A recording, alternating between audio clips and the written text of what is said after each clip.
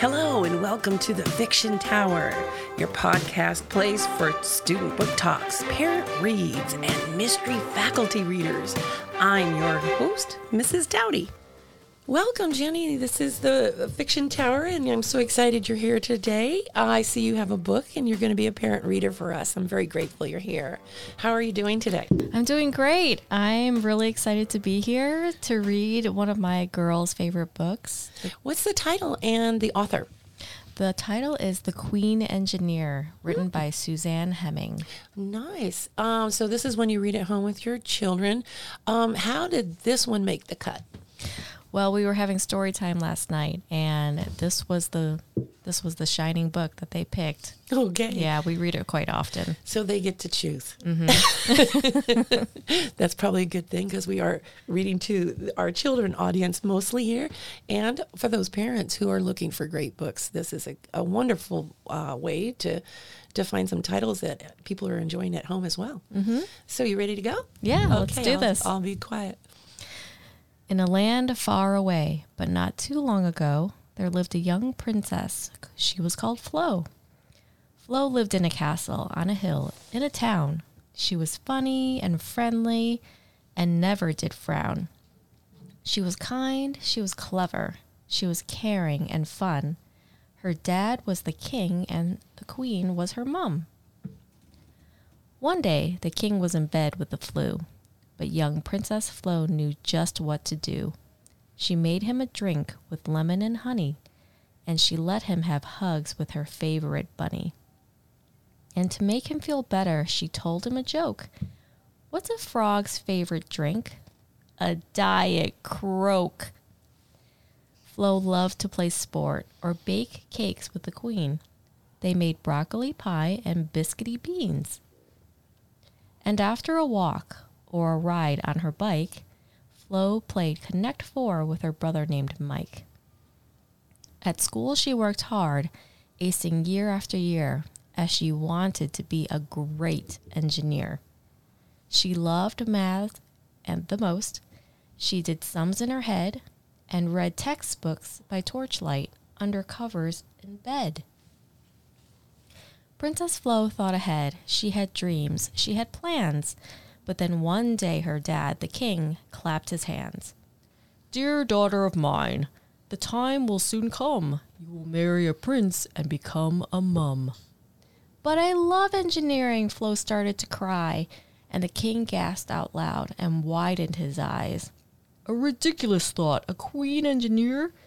You can't do that. That's preposterous, my dear." With her head in her hands, Florence ran for the door. She didn't stop running till her feet became sore. Flo slumped on a wall. She was feeling quite bitter. Then who should appear but her old babysitter?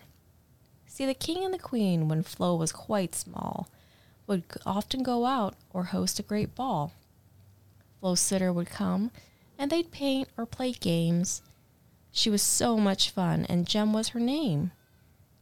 Now they sat on the wall, and Flo talked of her dad, about his declaration, how she felt sad. "I would like to marry and one day be a mom, but first I have dreams about what I'll become. I have such big plans, and if I persevere, I know I'll become a great engineer." Jem took out her phone and clicked on her profile. Flo looked at the picture and started to smile. Jem looked like a princess in a great gown of white. But hang on a minute, who's that on her right? Flo spoke with caution. "I don't mean to stare, but Jem, your prince, he has got long hair?" Jem chuckled so loudly and almost fell off the wall. "My prince is a princess, not a prince at all. Some girls love princes, but that's just not me. That's just not who I was born to be." "Your prince is a princess?" Flo quizzically said. Jem smiled a big smile and nodded her head. "Some princes love princes, some marry, some don't. Some people accept this, and some people won't. But whoever you are and whatever you do, the important thing is to always be you. Be true to yourself. Trust what's in your heart. Go talk to your parents. Just start at the start." So Flo ran home to the king and the queen so she could tell them about her hopes and her dreams. But before they could talk, when Flo arrived home, she discovered the king pinned under his throne. "Daddy, what happened? How'd you land on the floor?" "I tripped on my robes," said the king. "What a bore." "This throne is so heavy I can't move an inch. I'm really wedged in, and it's starting to pinch." Flo looked at her dad, stuck on the floor, and her engineer's eye began to explore. To lift up the throne would require a great force, much more than young Flo could manage, of course. She thought about seesaws and what made them work. Then spotted a scepter and started to smirk. The scepter was perfect. It was heavy and long, and just the right thing to help Florence be strong. So Flo applied effort and levered the throne, and she moved that big chair off all on her own. She raised it up high, and her dad wriggled out. "How clever you are!" The king started to shout. "So a great engineer is what you'd like to be, not finding a prince and ruling like me?" "Maybe one day, when the time is right, I'll marry a prince or maybe a knight. But I can do both when I start to rule. A queen engineer, now that would be cool. And I'll tell all our people, from the young to the old, hold on to your dreams, make plans that are bold. Whoever you are, be who you're meant to be. That's the very best way to be truly happy." The end. You just knocked that out of the park. That was awesome. Thank you so much. Now I see why the kids wanted you to read that story. That was excellent. Yeah.